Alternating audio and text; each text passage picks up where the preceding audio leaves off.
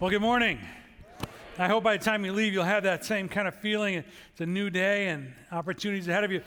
So I needed that song this morning. I have to tell you, our service last night, we have a 5 o'clock service, was probably the worst we've ever had. And it was mostly on me. And it's just, I needed a fresh start. Here, let me tell you about my last couple of days, okay? And I just want you to know the buckets we're handing out right now have nothing to do with the story I'm about to tell you. These are how we give back to God. You'll understand in a moment. And so I was at a conference in Alabama this week, in August, in Alabama. You just went outside and put your air tanks on and tried to breathe underwater like that. And they said it was actually good weather. I was drowning in the humidity. But so I get on a flight, and you guys know, I've told you this, I have motion sickness, right? You know that. And you think I'm kidding. Like, earthquakes make me throw up, okay? It's that bad. And some of you don't get it. You invited me on your boats to go sailing. No, okay?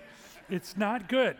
So I got on a flight, and I did my normal medication. I put a little patch on, and it was thunderstorms, and it was only a half-hour flight to Atlanta, and then we're going to Atlanta home, right? By the time I got to Atlanta, somehow I had gotten a bad patch or something, because by the time I was violently sick. You can just imagine. Let me just tell you this part. When we landed, my wife stayed behind to gather our things. I had dropped my glasses in the process and stumbled off the plane blindly. I felt like Samson. I found the first post I could find. I slid down it and laid there in the floor. People are walking by, stepping over me. I'm in the middle of a line for the next flight. I am not lying. This is just Thursday this happened to me. And so I'm laying there. I'm a mess. I can't get on the next flight. I'm too sick. I can't even walk. So I got to lay there for an hour or two. And we just got a hotel there at the airport, stayed. And so the next day, I go get some, my wife actually, I could go get Dramamine. In my family, they call it Dramamine because that's the effect it tends to have on me. So here I am. At my age, I have traveled all over the world, and I am afraid to get on another flight. Because if the same thing happens again, it's not good. So I made it home, and I kind of slept it off a little bit on Friday night. So I get up yesterday morning. I come to the office early. I'm going to study, get ready. But I'm fogged because I've taken so much travel meds. I'm not actually seeing things, but I did hear a few things. And so I'm just fogged all day. And I get up to speak last night, and I say, how you doing? And here's the response. Whole crowd. Well, I haven't seen the news. I have no idea what's going on in our nation. I haven't seen the news in a week, much less yesterday. I didn't know what was going on. And the crowd is just like, nothing, and I'm nothing. It was a disaster. So if you see anybody who was there last night, just apologize for me, will you? Just tell them we're trying not to let it happen again.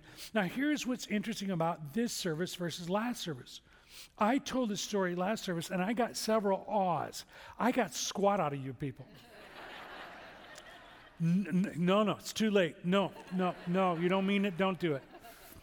I tell you that because I wanted your sympathy. I didn't get that, so let's try something else. I tell you that because I really want to communicate this message today.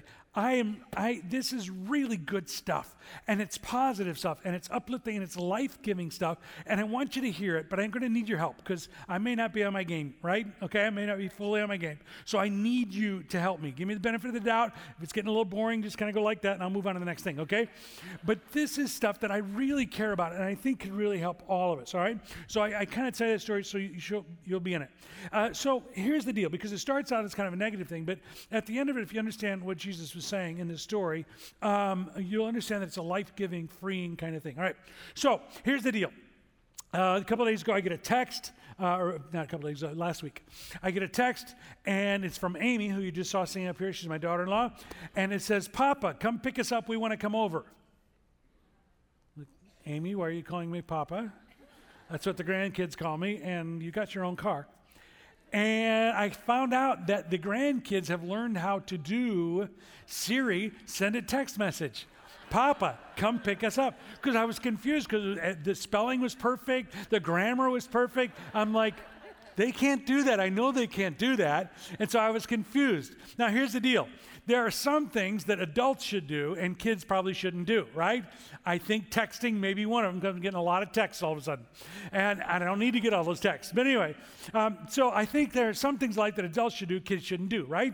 Like, for example, I don't know, driving, having coffee. You know, there are things that are adult things, and there are things that are kid things, right? So you're going to help me a lot if you just nod. Okay. I'm working here, people. All right, so I also think as Christians, we have trouble distinguishing what are God things and what are human things, or heavenly things and earthly things. And I think a lot of us live an inferior brand of, if it is at all, Christianity, because we're trying to live a God thing in a human way. We're trying to live a life that is resourced in heaven with earthly abilities. And until we learn that there are some things only God can do, we're going to live fairly frustrated and not really understand the joys, the freedom, and the empowerment that comes from a relationship with God. So I've come to realize recently that I'm really not in charge of a lot of things, and I can't fix very many things, right? There aren't many things I can fix. And to the degree that I fool myself into thinking I can fix a lot of things, to that degree I'm going to be frustrated and not enjoy life very much. But when I begin to realize that there are some things I can fix, there's a whole lot of other things I can't fix, and that only God can fix those things, then I know how to proceed, and I know how to live my life. And so in the book of John, the Gospel of John, John uses the word life 36 times. And he doesn't just mean breathing, surviving, getting through. He's talking about a kind of life that God ordains, a kingdom life, a Christ-centered life, a life that is full of peace and love and joy and all the stuff we want, fulfillment, satisfaction, all that stuff that comes because of faith in Jesus Christ. And he says, how do you get this life? And so in the third chapter of John, Jesus interacts with a guy named Nicodemus. Nicodemus has a wrong understanding, like many of us fall into, about what really makes life, this kind of life that John is describing, work. And he thinks that you can achieve it, and Jesus says something, it's seemingly pretty harsh. We're talking about the hard sayings of Jesus or savage sayings of Jesus. Why would he respond in certain ways to certain people? Because he's trying to get a message about how life is really supposed to be lived. And so I want to read that for you. Let me begin. It's in John. Let me begin at the end of chapter 2 in verse 23 because it kind of sets us up for the next thing. Now, while he was in Jerusalem at the Passover festival, many people saw the signs he was performing and believed in his name. But Jesus would not entrust himself to them, for he knew all people. Now, remember why Jesus came. Remember what the mission was. He was slow to reveal why he came, and certainly slow to reveal the cross. And in this setting, there's a lot of people that are believing in him, but he's not really fully revealing himself or giving himself to them. The reason being, he knew what was in their hearts. Jesus reads heart. Now, I get in trouble when I start judging people's motives. Right? That's when I get in trouble. I can read your actions, but I can misread your motives behind your actions. That's why communication, talking, scriptural confrontation is important. We can get at each other's motives. But Jesus already knew people's motives. He saw their hearts, and he knew that these people were either superficial, shallow, temporary followers, and he understood their hearts. And it says in the last verse, he did not need any testimony about mankind, for he knew what was in each person. So he can read a heart. So now this comes into play in his interaction with Nicodemus, starting in chapter 3. And there was a Pharisee, a man named Nicodemus, who was a member of the Jewish ruling council. He came to Jesus at night and said, Rabbi, we know that you're a teacher who has come from God, for no one could perform the signs you're doing if God were not with him. What's interesting about this is he is from the ruling class of the Jews, the Sanhedrin, and it's the same body who eventually turned Jesus over to the Romans to be hung. And so most of the time, almost all the time, when we see one of these types interacting with Jesus, it's in order to trip Jesus up, to stump him on some hard questions. It's rarely a genuine interaction. Now, what's interesting about Nicodemus, he seems to come and with some degree of sincerity. There's no duplicity here. He's not trying to stump Jesus. He's not trying to fool him. He actually seems to be coming to receive some information or some learning, and he's even kind of coming in a complimentary kind of way. We know that you're a great teacher, and that the things you're doing, only God could, a man that has God with him could do them. It seems like a nice, as opposed to all the others, it seems like a nice way. Now, there's something interesting about Jesus when he interacts with people. Some people he is soft with, and some people he's hard with. And the distinction generally is people who are broken, people who are hurting, people who see their real position in life, he is pretty soft with them. The woman at the well, the woman caught in adultery. He is fairly gentle with them and loving and restorative to them immediately. But on the other hand, when he sees religious people, he always seems to be really harsh, really tough on them. And the reason being is that they think they're okay. The woman at the well knew she wasn't okay because nobody in the village liked her. That's why she was getting water in the middle of the day when it was too hot. She knew her position in life, her situation before God. The religious types thought they were good with God because they kept all the rules and had all the learning, all this. And Jesus, whenever he saw them, he would just smack them down immediately. He would be harsh with them in order to get their attention. And he does the same here with Nicodemus. It seems like Nicodemus is like, hey, you're a great teacher. God's with you. Let's talk. Let's learn together. And here's what Jesus responds. Because Jesus looked in his heart, knew what was there, and knew what it had to change. Jesus replied, very truly I tell you, no one can see the kingdom of God unless they're born again. Nicodemus was like, I was just wanting to learn. Like, what? What are you talking about? So Jesus completely knocks him off stride, kind of gets him off balance in order to get his attention, right? And he uses this phrase, born again. Now, for younger generations, that may not mean anything. For those of us who've been around a little while, born again can elicit from different people different responses. There was a time, a big phrase in the United States was born again Christians, which is interesting because it's redundant because there aren't any other kind. Right? That's what Jesus just said there. It's not me. It's just argue with him. But what's interesting, next week I'm going to be getting on a plane again. Oh, gosh. And flying to Africa this time. That's going to be fun. That's going to be a party. And I'm speaking to a group of pastors. I've worked with their denomination for many years. And the denomination is called Born Again Churches. And I remember when I first heard that, I thought, it's so cute, so quaint, born again. We don't really use that in the United States anymore because it's either got political ramifications or people have an image of what that is. But it's in Scripture. So here's what we need to do is we need to take our idea of what born again means and put it to the side. And because here's what it tends to mean to, and it might be something. Tim Keller talks about it this way. He said it means three things in the United States usually. One is it's those Christians who jump and shout and scream when they worship, or it's Christians who have just been down and out and had terrible life-controlling issues and they need a strict moral code to live by, or it's right-winger, conservative, politically Christians, and they just knee-jerk right-wingers, and that's what born-again Christians are. And the truth is that those may all have been applied, that term may have been applied to those at any given point. But the truth is Nicodemus was none of those things. Nicodemus wasn't a jump and shout kind of guy. He was part of the Sanhedrin, very pious, all right? So that wasn't him, all right? And he wasn't a down and outer because he was learned. He was probably an older guy at this point to be in the Sanhedrin. He probably had established his life a long time. Things were probably pretty on track with him. And he wasn't a knee-jerk conservative. He was a religious guy and he was some conservative. But the fact that he would show up to talk to Jesus and sincerity would show that he was still open to learning and listening, all right? So that wasn't the case at all. So what was Jesus trying to tell us by this idea of born again? What does it mean to be born again? And so Jesus kind of just hits him with this phrase, and he's like, what? And so it goes on, and this is what he says.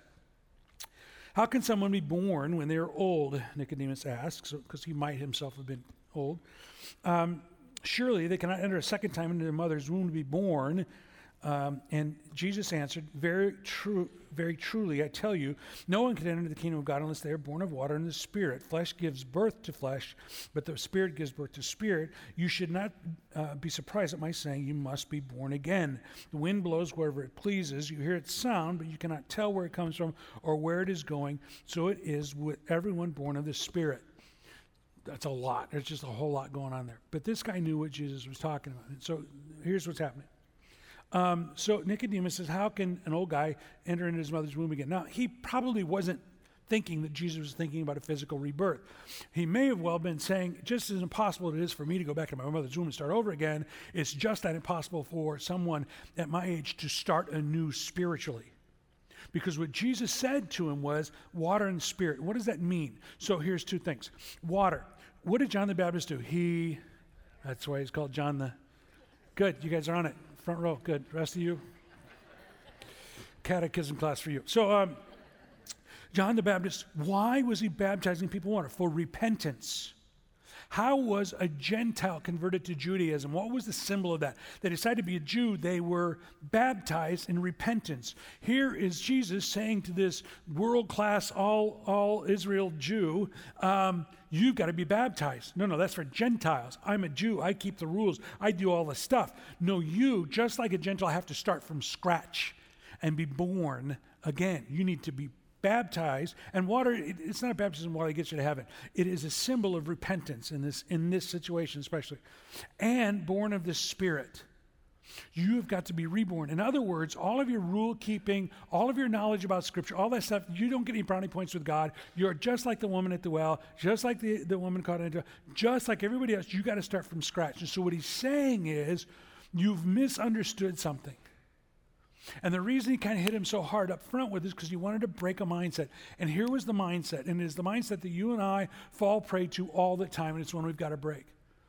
And we would never say this, but we live this way. His mindset was that if I do things right, if I keep the law and I learn everything, I can get myself to heaven. I can get there. I can be that good. And say, theologically, we know that's not true, but practically in our lives, we're just trying all the time to get there because we think. So here's what Jesus said. Jesus says, you don't need a teacher. Because remember, Nicodemus says, Jesus, you're a good teacher. Even a teacher that's got God with you. And what Jesus says is, you don't need a teacher, you need a Savior. So you can't learn enough stuff to get yourself to heaven. You don't need more information. So, at one point, I grew up in a little bit mystical kind of church environment, and then I kind of ran away from God, and then God got hold of me again, and then I decided, you know what, Christianity is too hard if it's mystical. I need to boil it down so that people can understand it and do Christianity.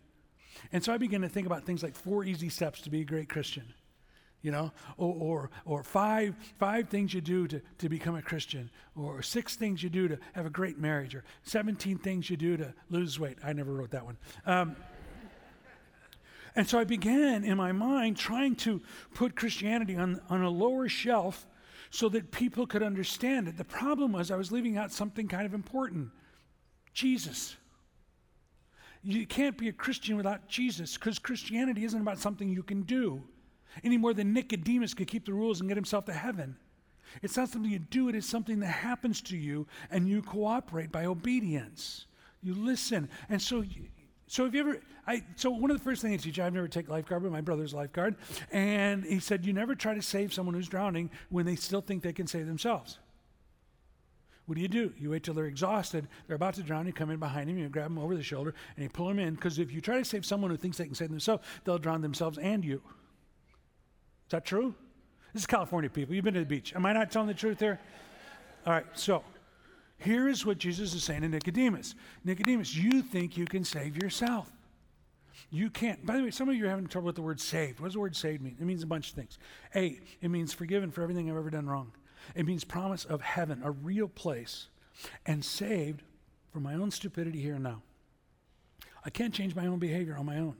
I can follow the 6 things, but the next day I'm messing up again. I need someone to save me from my own self, from my own inclinations, my own appetites, my own urges. I need someone to save me from my past that I can't achieve forgiveness for on my own. I need someone to save me to a forever future with God. That's what saving looks like. And you can't do it on your own. You can't do it. So Nicodemus, you don't need a teacher. You need a Savior. Quit trying to save yourself so I can save you. That's what he's saying to him. And the way he gets this through to him is to say, you're so out of the ballpark, we've got to go back to the beginning and start over. You've got to be born of the Spirit. You're not even alive spiritually, much less able to save yourself. So I was trying to think of an analogy for this. I was laying in bed this morning early, couldn't sleep. I had a pretty bad day yesterday. Did I mention that? And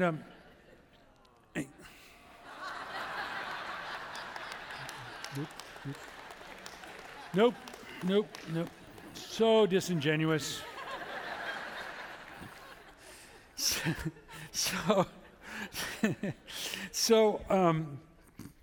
I was thinking of an analogy. So Moy who prayed a moment ago, if you don't know Moy is bilingual. He doesn't just speak a little Spanish, he's bilingual. His parents are Spanish speaking. He grew up in a Spanish speaking home. He also grew up in an English speaking school system. And so he is bilingual, both equal, completely equal. And now, I was thinking about what would it be like for me to be a Spanish speaker? I know Spanish. I know like how to ask for a bathroom. No, that's it. Yeah, that's what I know. But let's say I decided to commit the rest of my life to learning to be Spanish speaker. Now, I could get better, I could learn some, but I will never fool anybody to think that I am a native Spanish speaker. It doesn't matter how hard I try, I cannot get there. Honest to goodness, now go with this. This is a limited metaphor, but go with it. The only way for me to truly be fluent in Spanish, to be a Spanish, is to start over, to be born in a family that speaks Spanish. Grow up speaking Spanish. Anything else is just me trying. Right now, in the case of Spanish, it's probably good that I would try, but whatever. But when it comes to salvation, the only way to truly be saved is to be born of the Spirit. Does that make sense? You guys get that? It sounded good at 6 this morning. And so here is Jesus saying to Nicodemus, you can keep trying, but you're never going to be a native spiritual person, right? You are always going to be somebody trying to act spiritual.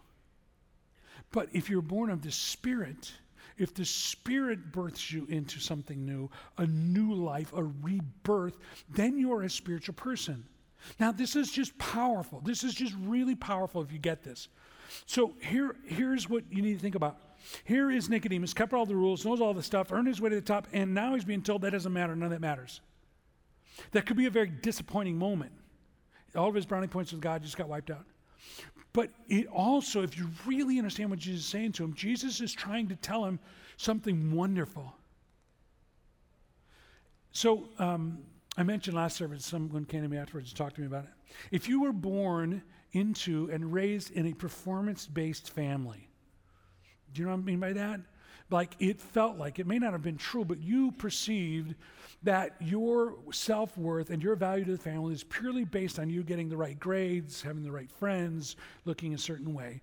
If you live in it, you know the incredible burden because it's never enough, right?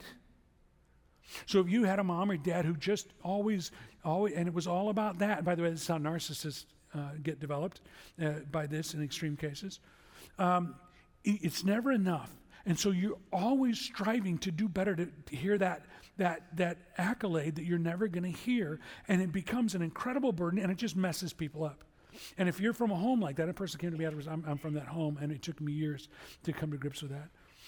If you have been raised on that, and suddenly somebody frees you from that, whether it's counseling or therapy or whatever it is, you get freed from that, doesn't your life get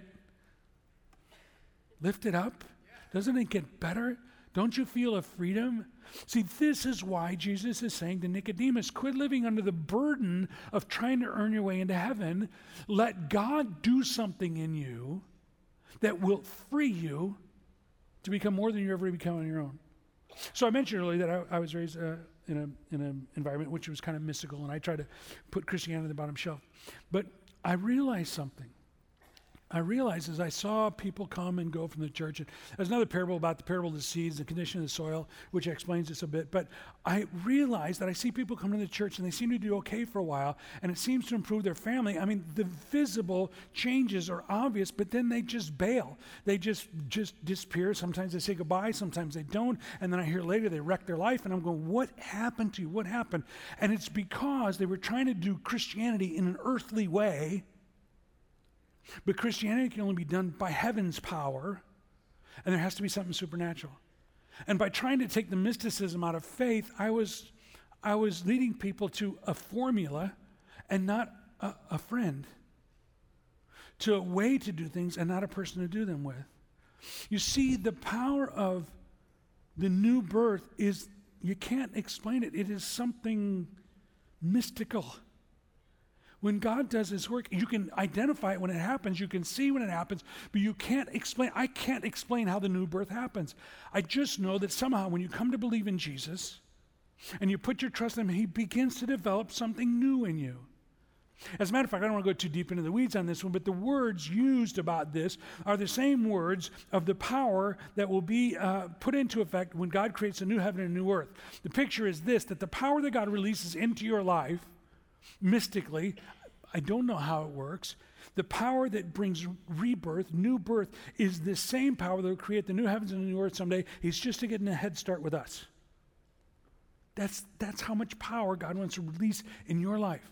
And so if you have come to places in your life like I have where I realize I just can't fix this person, these relationships, this nation, myself, then I ask God, I need that rebirth.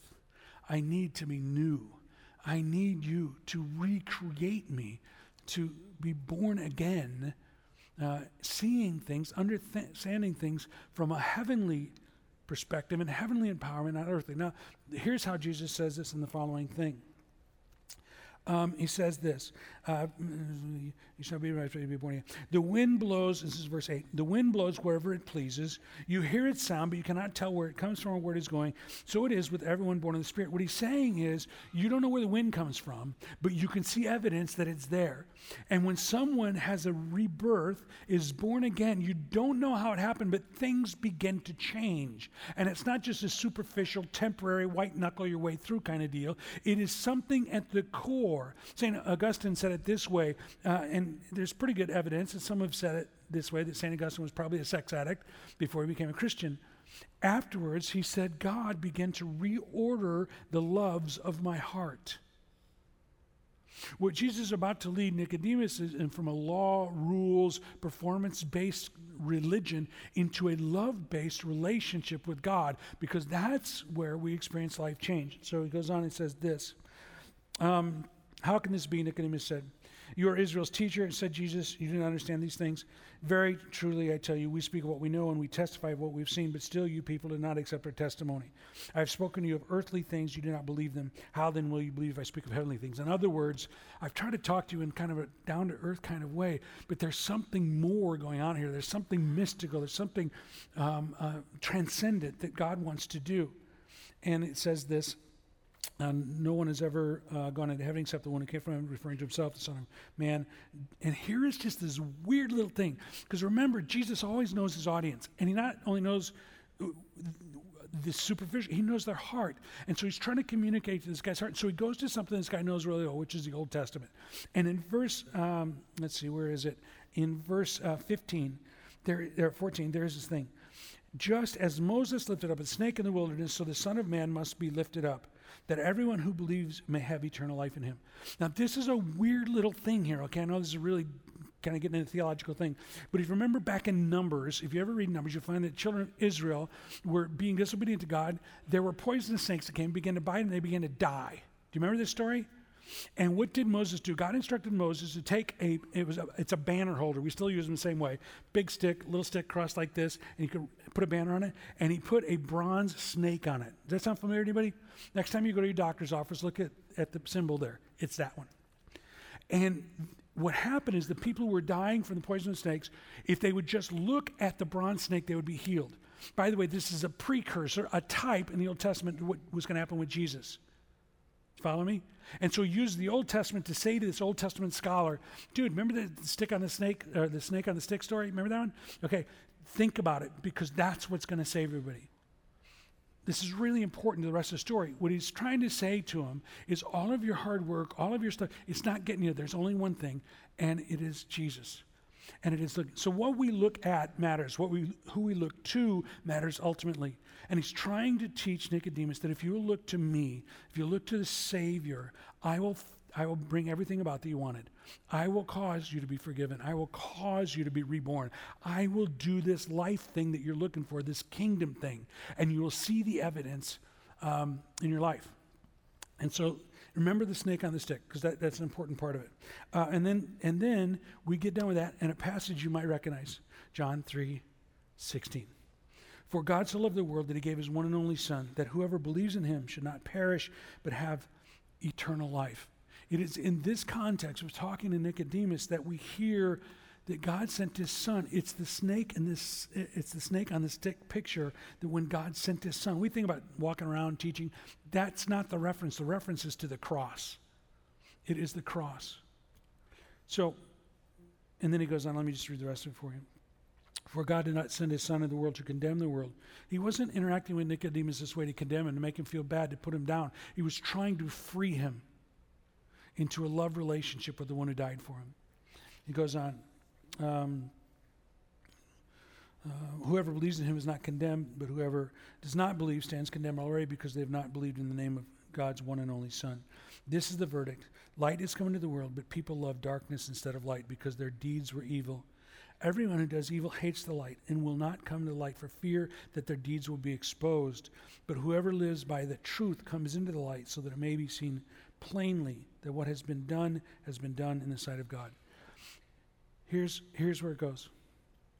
It goes from keeping the rules and trying to save yourself to looking at the cross, realizing what Jesus did, and falling in love. Falling in love. See, rule keeping or living in love, which sounds more exciting to you? Right? So many of us are trying to do Christianity without Christ. What is Christianity? It's walking in relationship with Christ. Yeah, I'm going to try to obey his words. I'm going to try to live that out the best I can, but because I love him.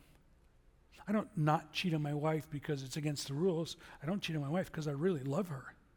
I would not want to hurt her like that because I love her.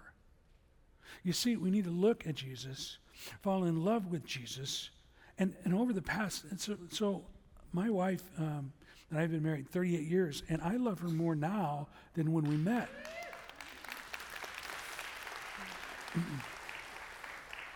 You're applauding because you know how much work that woman has done.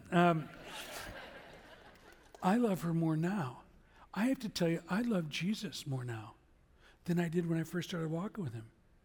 I walked with him a little bit out of fear, a whole lot of misunderstanding, some guilt, but I walk with Jesus now because I have experienced over all of these years his love, his acceptance, his forgiveness, and I know now at this point that my life would have no meaning without him. I wouldn't know why I'm on this earth. The best I could do is try to fill my urges every day. And that's not going to get me anywhere but fatter, right? I have a love relationship. Jesus was trying to help Nicodemus move beyond a rules, self-earning, self-focused salvation to a love relationship with the God who created him. By the way, there's an interesting thing in John chapter 19. After Jesus has been killed on the cross, do you know who showed up to bury him? Nicodemus and Joseph of Arimathea. Now think about this. The very Sanhedrin, the very ruling class, a group of people that got Jesus killed, two of them now move away from their peers. Talk about courage. Go take him off a cross, put him in, and I just need to tell you the truth, culturally, they would never have done that because of their status in society, because they were male. Women and servants or slaves would have done the preparation for the burial. But these two men of high standing came from that place, took a dangerous mission to take him from the cross to prepare him personally for burial. Is it possible that Nicodemus went away thinking about this, and then when he saw Jesus lifted up? By the way, when Scripture talks about lifted up, it means two things. It means hung on a cross, and it means exalted, which were the same time and the same thing for Jesus. When he saw Jesus lifted up, he went, oh my goodness, I get it.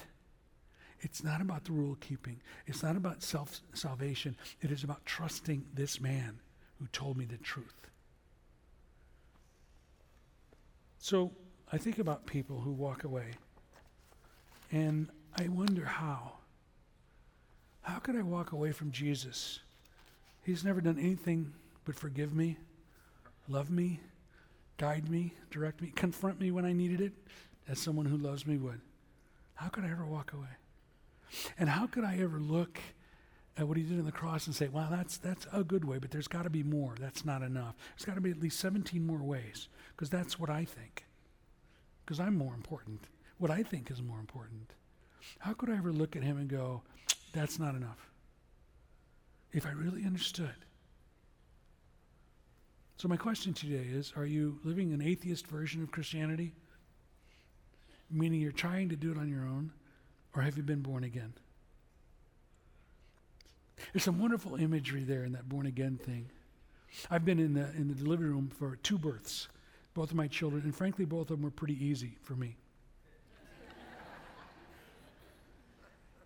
And I'm not going to lie to you, they were pretty easy on both kids. One of them got his head sideways and came out kind of with a pointed head. He still has that, but it was pretty easy on them too. They were a little shocked by the lights and cried when they slapped him on the bottom. But do you know who? But there was someone in the room who was doing a lot of work, who was experiencing pain, and there was some bloodshed. See, the new birth isn't about you trying harder and going through pain and suffering. It's about someone else who already went through the pain and suffering for you and me so that God could supernaturally change us. Today, I just ask if you've been born again, not a matter of conviction or condemnation. Jesus didn't come to condemn, a matter of invitation. If you've not been born again and you're trying to do it on your own, that's a lousy way to do religion. It's just not much fun because you're never going to get there. You're just going to experience a whole lot of try harder. But when we come to Jesus, we say, my life is yours. I give it to you. I'm going to do my best with your help to be obedient, but you've already paid the price. Now help me experience the freedom and the joy of being loved in a way I've never been loved before. Then life starts working. Then you start to experience that life that John was talking about, a life that lasts forever, that has meaning in the present, and the changes that come with it as you become more like your Savior. Don't settle for any other religion, any other version of Christianity. Be born again and let God do the work and begin to grow in joy and peace and love as you were intended to. Let's pray. Lord God, we love you. We thank you. You are good. You came and you died so we wouldn't have to pay that price. And Lord God, you have offered it to us. Not that we would somehow perform in a way that we would achieve it, but that we would just open our hands and our arms and receive it. And so today we receive your grace. Lord, if there's anybody here today who's been doing a whole lot of try harder, release them from that bondage, Lord God, and give them a new birth as they say yes to you. Lord, if there are people here today who want to just make you a good teacher, maybe even one among many, I ask that you would help them see that you are more than a teacher. You are a Savior, and that they would trust you for their forgiveness, for their salvation, and with their eternity. And Lord God, most of all, we just love you for your willingness to care for us, to save us on a daily basis, not in an eternal sense, but from bad decisions and bad attitudes and wrong perceptions. And Lord, we really do need you every day, because if we're to become who you've called us to be, we want to be, it's going to take some heaven power, not just earth power. So come, work in us in supernatural ways this week. In Jesus' name, amen.